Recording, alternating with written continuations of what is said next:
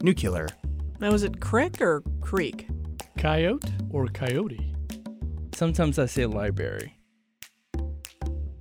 Welcome to You're Saying It Wrong. I'm Fletcher Powell, and each episode we turn to the people who literally wrote the book on this, sister and brother team Kathy and Ross Petrus. And we'll dive into what we get wrong and sometimes what we get right when we try to speak this weird English language.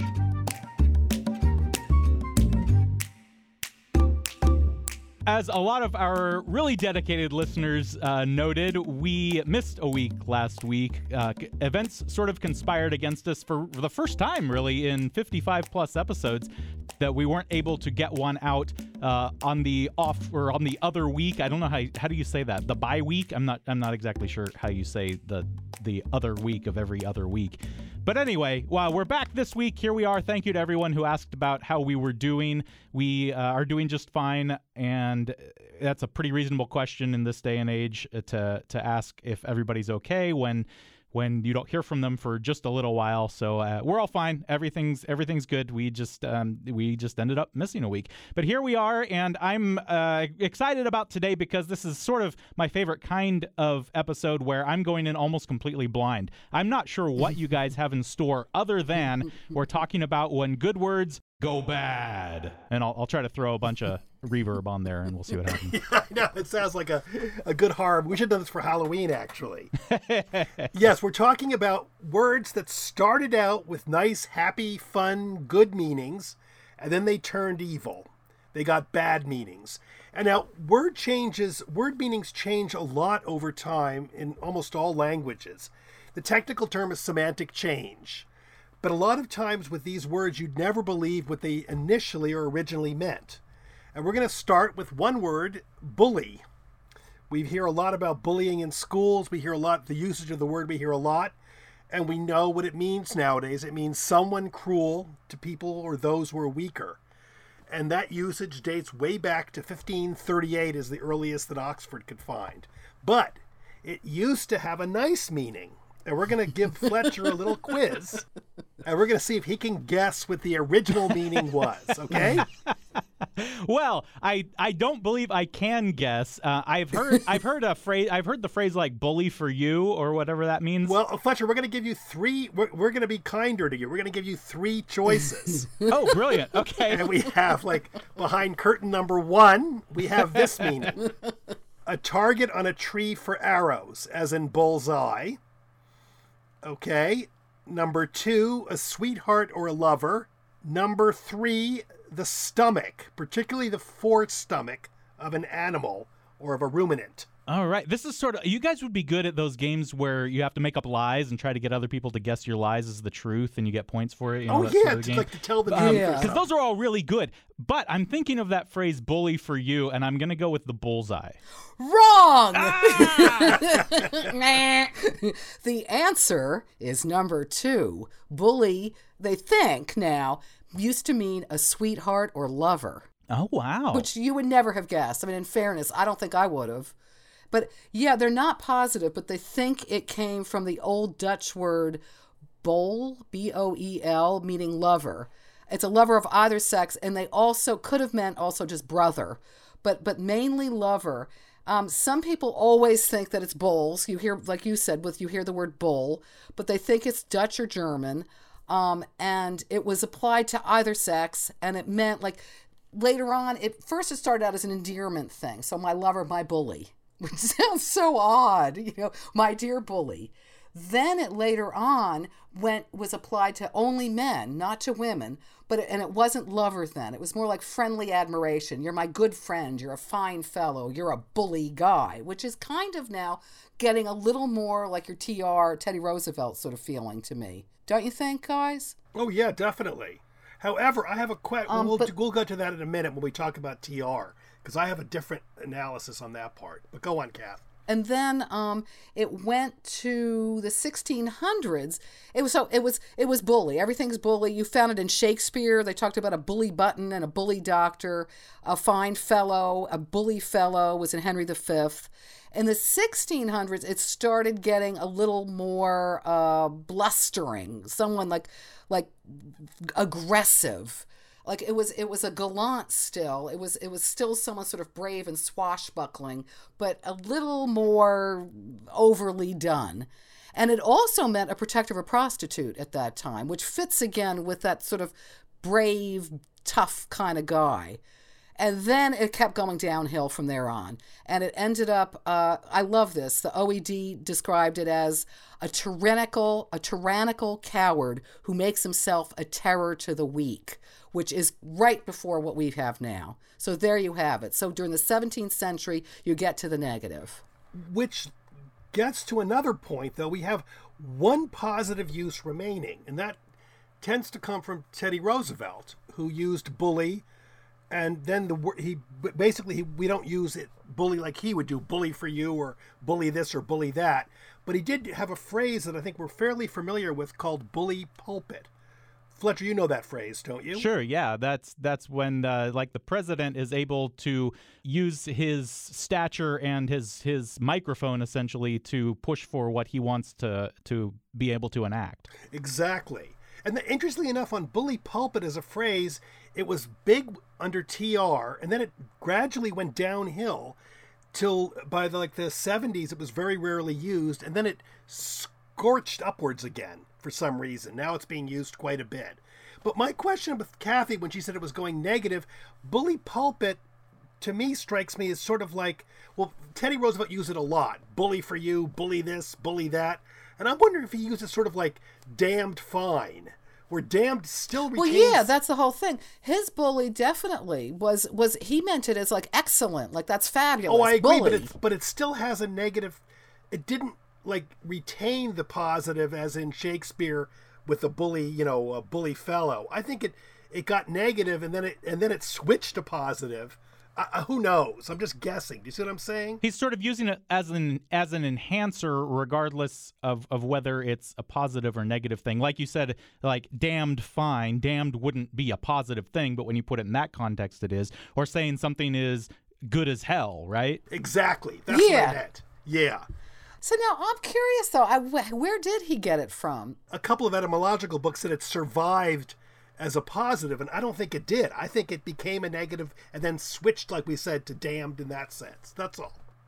Well, we have another word now, Fletcher. Kathy's going to take over here with... We have another little test for you, Fletcher.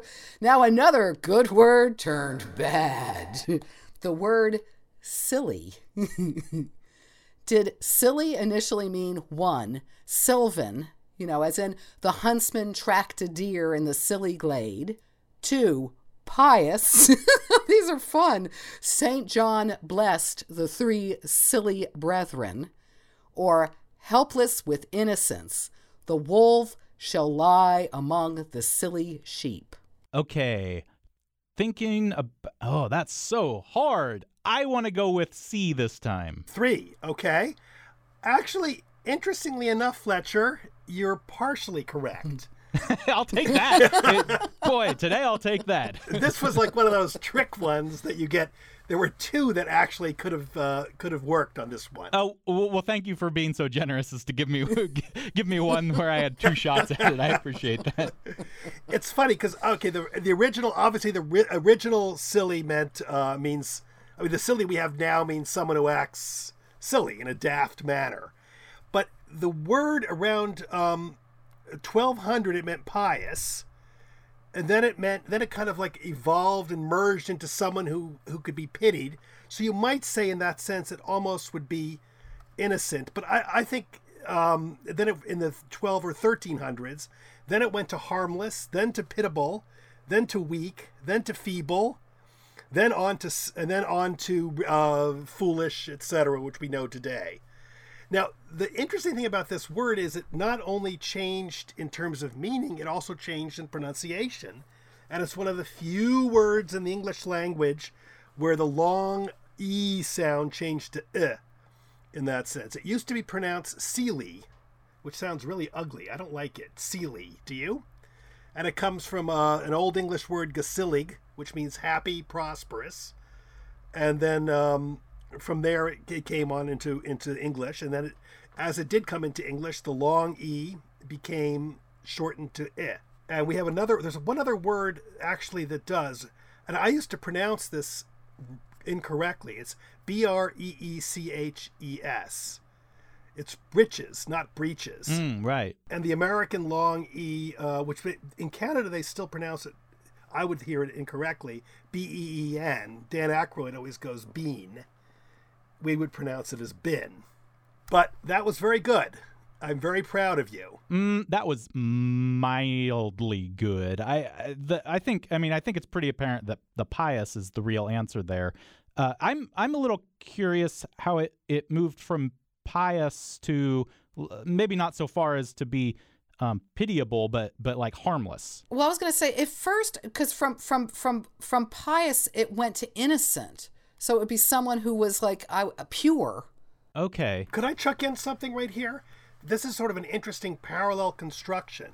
You know the word Cretan? Yeah, sure. Cretan actually comes originally, believe it or not, from Christian. Oh no, I didn't know that. It was used in the Swiss Alps to refer to someone with a mental weakness, but the idea was that the person would have a childlike innocence, and therefore would not commit grave sins. In effect, a fool of God, and then from there it obviously merged into something with mental deficiency. But the idea of that innocence, I think we can see with pious and how it changed. The idea of being pious, you're going to be innocent because you're not going to be cruel or sinful. So I think the same thing probably occurred with silly.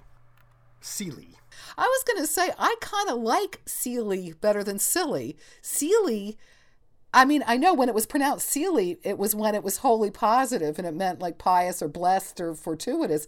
But Seely sounds silly to me. It sounds sillier than silly, doesn't it? That's very Seely. Yeah, doesn't it? He's so Seely. Yeah. I like it. Bring it back. So should we go on? Yeah, what's up next? Okay, now this one we're not going to even bother with a quiz because we assume that you know the original meaning. So you can chime in if you do. You're being even the more word generous. Is demagogue. Oh, okay. Okay, do you know what the original meaning was? The original meaning? I actually don't. I don't know what the original meaning was. Fletcher, you do too. Okay. Tell me, what do I know?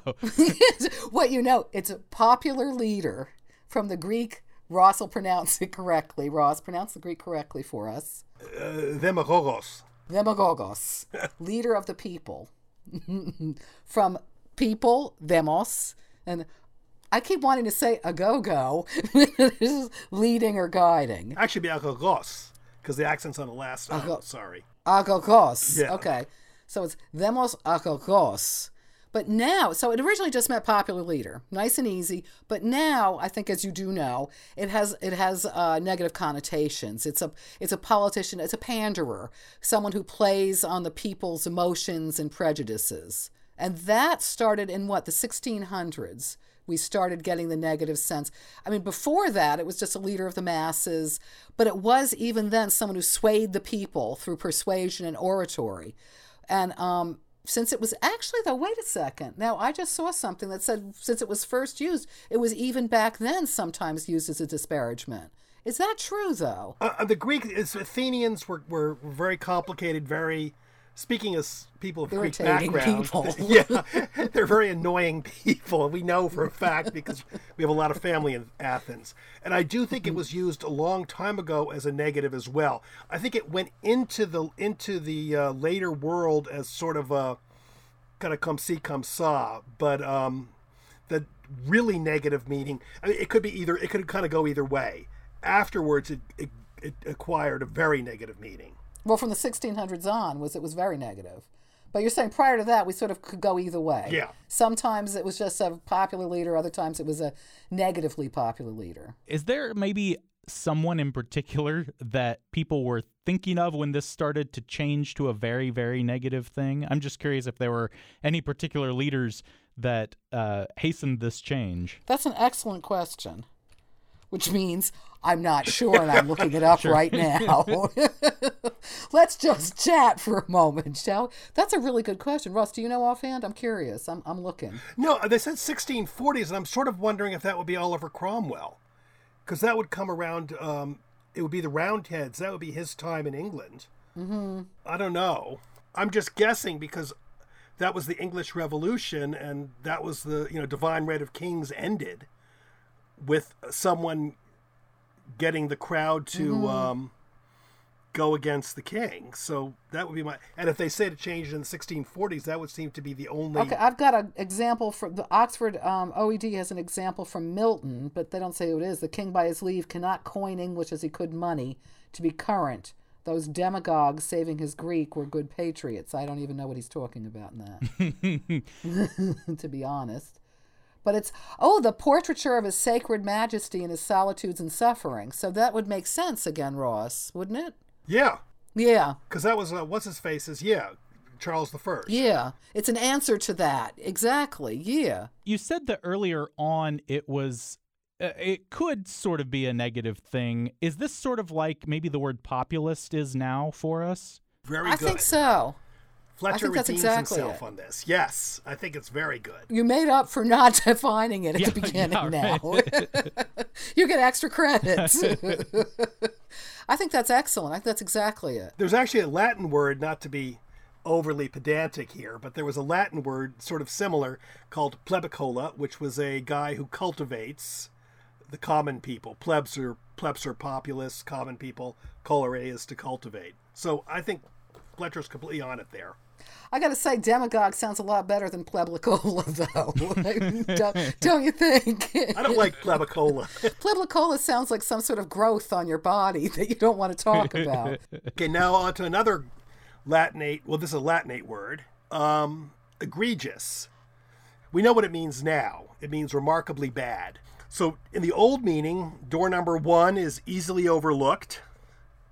Door number 2 is extremely tiresome. Door number 3 is remarkably good.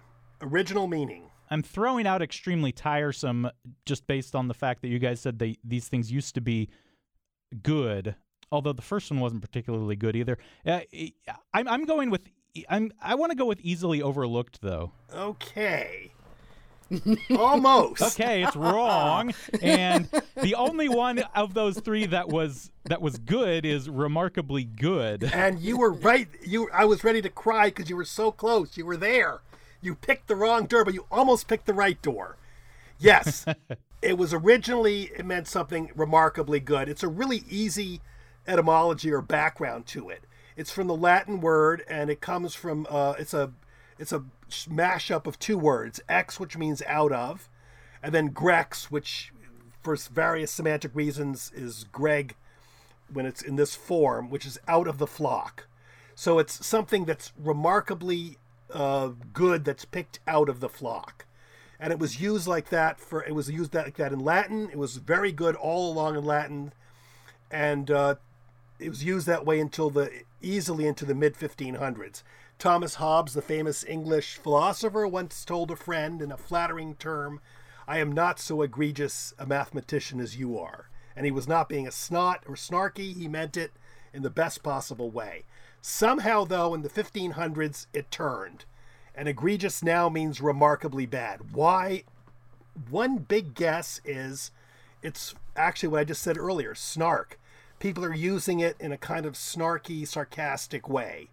And they think in that sense, it became annoying.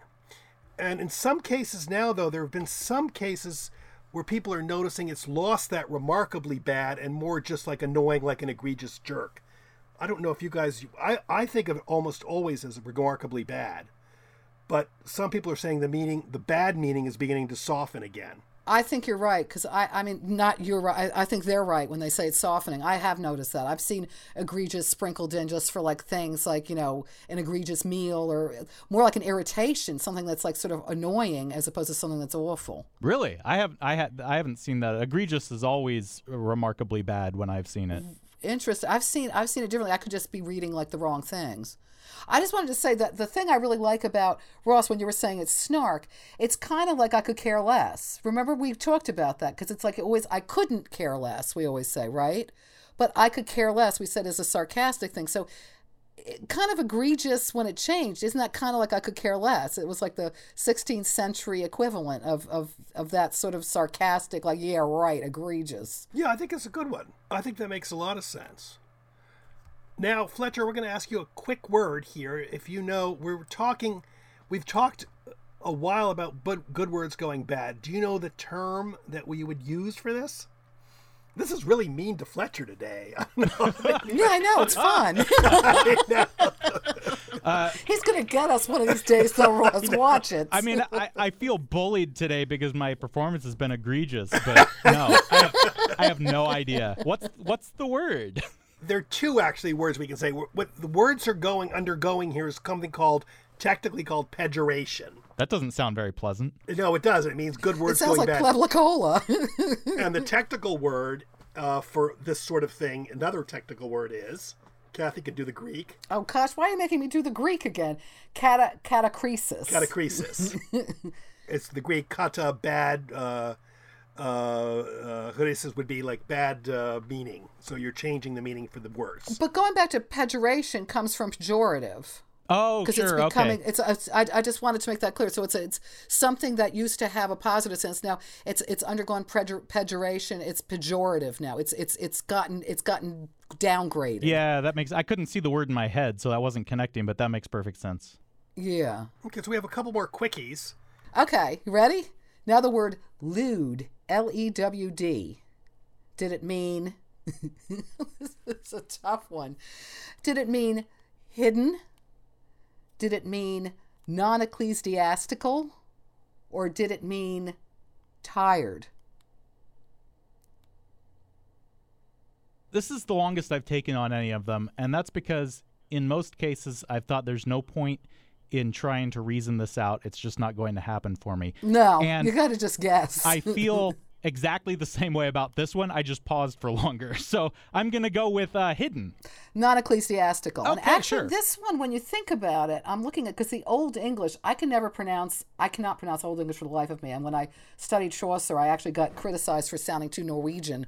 So I'm not going to, but it's spelled Laewed, which you think does have lay in it from non-ecclesiastical, like a lay person. Yeah, definitely. When you think about it. And it's so also... the problem...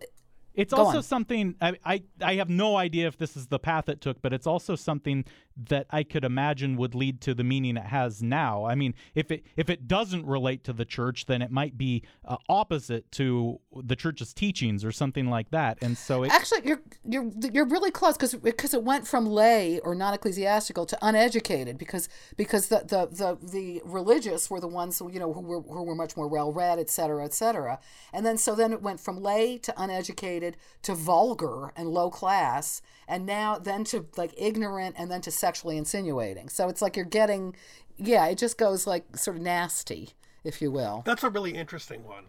Okay, the next one, I'm going to go for another word, puny. Okay, now puny, does it mean, what does puny mean right now? We know. Did the original term puny mean weak of muscle? A junior or recently admitted student in a school or university, or a servant, or particularly a servant boy? the first one's too close to what it means now. A puny, I don't like any of them. But the least like what I think of now is the recent admission to the university. Yay! Ding, ding, You ding, got ding, it. ding, Oh God! ding, you got Finally, it. I got one. Excellent. Puny is a really cool derivation that I had no idea of.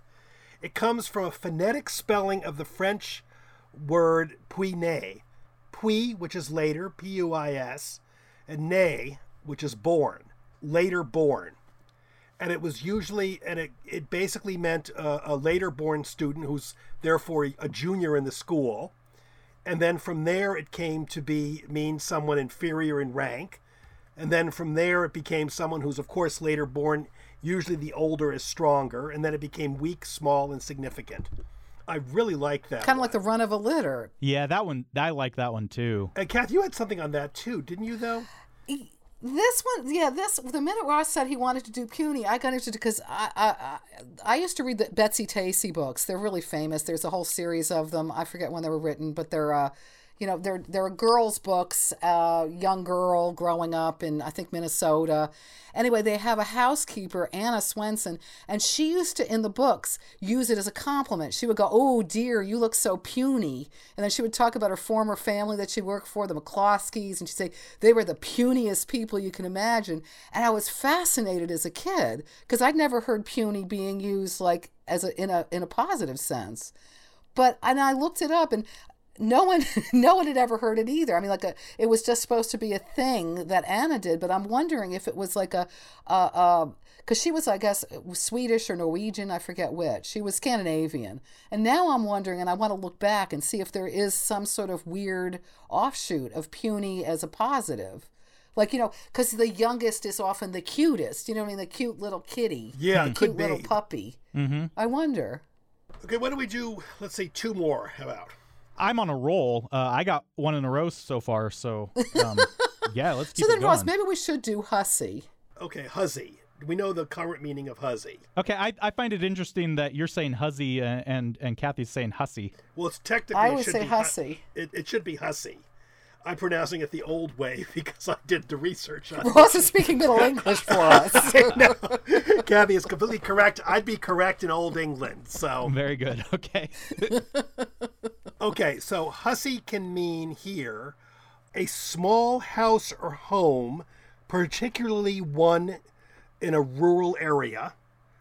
A peasant hoer, that's difficult, so a peasant who uses the hoe, as in a rural sort of thing, or the mistress of a household. It's going to be weird to me if it doesn't still relate to a person. I think I'm just going to go with the peasant for fun. Okay, that was fun, and I'm thinking you did that for fun because I think you had the right idea. Interestingly enough, hussy comes from it's an alteration of huswif, I guess is how you pronounce it, which means basically a mistress of a household. And I didn't really think of it that much, but the hussy part of the huss part is house, and then the whiff part got into kind of like merged in together, so it became huzzy pronounced, and then it switched, but it was written with an S, and then it switched in the 20th century to match the spelling, so it became hussy. But it really started out just meaning simply the mistress of a household, a woman who controls a house, and then it gradually kind of expanded to a woman or girl. And then from there, it got a woman or girl who shows casual or, quote, improper behavior. And then from there, huzzy, which we now know. Then from there, huzzy is a sense of like a very improper woman. And then from there, hussy, which we know now. But interestingly enough, it sort of got me with the house part, because I never thought of hussy as related to house. And then husband is related to house too. Do you guys ever think of that or not? No, not once. I'm revealing my lack of etymological knowledge, because husband is master of the house. Hus is house, and bond is a peasant, or is to dwell, the person who lives in the house. But I didn't realize that husband would have that. I didn't realize that at all. It had nothing to do with the house. I'm just curious, though, why it switched in the 1600s to be especially applied to someone like a woman or girl who was, you know, quote, improper, unquote. Like Ross was saying, first it was any woman or girl. First it was housewife, then it was any female. Then it was a female showing improper behavior or whatever, behaving improperly. But then it was housewife again, and then it got bad again. I mean, it was just this weird roller coaster. It was funny because I've looked up over the years even a lot of like why pejoration, and there are a lot of these big articles talking about why do the words change, why does semantic shift occur, and really no one has the answer. I think a lot of pejoration occurs just because of sarcasm or whatever. How's the wife? How's the mistress of the house? From there, you know, you hate her, whatever, for some reason or another. You start using the term in a sarcastic manner, and then it goes from there. I think that's what occurs. Yeah, well, we go back to egregious. Yeah. Yeah. I think snark and sarcasm has a lot to do with words like this changing their meanings, and not like the polarity of their meanings. Mm-hmm. No, I definitely think that's the reason. In this case, what fascinated me was that that housewife and, I can't pronounce it, huswife, Huswife, for a while coexisted. Yeah.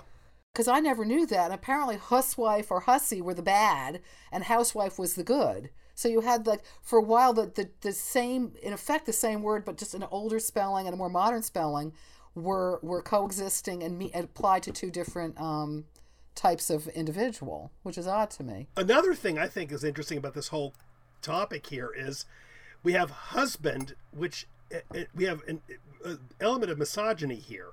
The two words we're referring to with women can have bad connotations to them. Husband, I can't find anything where it has a bad connotation, a flagrant bad husband in any sense whatsoever. I can think of other bad words for a man, but not a husband. Not a husband. But I think that, for the words for a man, though, I don't think, I mean, this is right off the top of my head right now, but I'm just wondering, like, bully obviously would tend to be more for, I guess, a male, but it could be, it can be either way. The woman, some of the bad woman's words seem to be specifically for women in a misogynist sense. Maybe I'm wrong. I don't know. I mean, we can't be surprised by that. No. I was thinking the same thing. We're going to go to another word right here, which is, let's do this as a Fletcher guesses the original meaning of the word. Oh, God. Okay. Okay, Fletcher, we have the word appeasement. And now this is Final Jeopardy, and you have to write. Okay, so the word is appeasement. Originally, let's see. Everything you've given me is so far away from what I would expect just based on how the word sounds or anything like that. This episode has been a complete faceplant for me. I want to say something that's appeasing. I mean, it's something that appeals to you. I don't know. It's something that's pleasant. I'm not sure what the word could possibly mean. Well, Fletcher, I hope you didn't bet too much on your Final Jeopardy question. I was already at like negative 5,000. Actually, though, it comes from, this is one that I think looking at it helps, though. I think seeing it in print, I personally think helps it, because it actually comes from pacification, when you think about it, from a whole lot of things. But the root came from Latin peace. Yeah, sure. Pax. Yeah, ad, which means to come to, pax, so to come to peace. The interesting thing about this word, which really interested us, was that it was not it's a relatively modern word. It comes, we have pacify, etc., but it wasn't really used in the political sense that we know it until about 1919. It was the first time it was recorded during, and it was used in after World War I. But it had a positive sense then. So this is like a really recent pejoration of a word. It basically meant to pacify unruly people. To calm things. Yeah, calm them down. And then we have a man called Neville Chamberlain who used it with another man named Adolf Hitler. And it came to be seen as basically over-pacifying and being overly nice to someone. And in effect getting bullied, to go back to our first word, by that person. So that's an interesting case of modern pejoration. Was the actual policy called appeasement? Yes. Neville Chamberlain actually called it appeasement. Yeah, I think that has a lot to do with why that would change. It wasn't just a term that people threw on it. That was actually the name for the policy, and it's one that did not work out. The one thing I was going to throw out, though, with appeasement, though, is it's interesting. I happened to just look it up, and apparently there's like it always happens with diplomatic historians or whatever. They're now saying that appeasement was probably a decent policy, but it was just done wrong, which I don't, who knows? I have no idea. But the post-revisionists are now saying appeasement could be done better. And it could have worked if it had been done correctly. I personally don't think so. But whatever. Okay, great. I think I did even worse, obviously, than simple chance would dictate. So that's impressive. Well, let's be honest here. This was a total setup, and you knew it. No. It was Ross's idea. I didn't want to do it.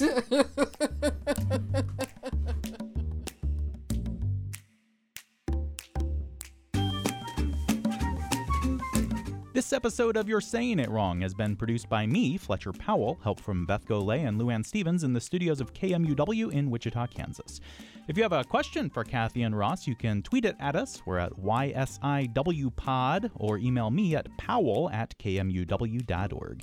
And if you like what we're doing, leave us a rating or even a review at Apple Podcasts. The book, You're Saying It Wrong, was published by 10 Speed Press. You can find that at your local independent bookstore. Order online if you have to. Also, be sure to check out Kathy and Ross's most recent book, Awkward Moments. That's word, like what we're talking about, awkward, W-O-R-D. Awkward Moments, a lively guide to the 100 terms smart people should know. And of course, Kathy and Ross have written a lot more. They're always up to something. You can check out their other work through their website, kandrpetras.com. That's KANDRPETRAS.com. Thanks for joining us. We'll be back in 2 weeks.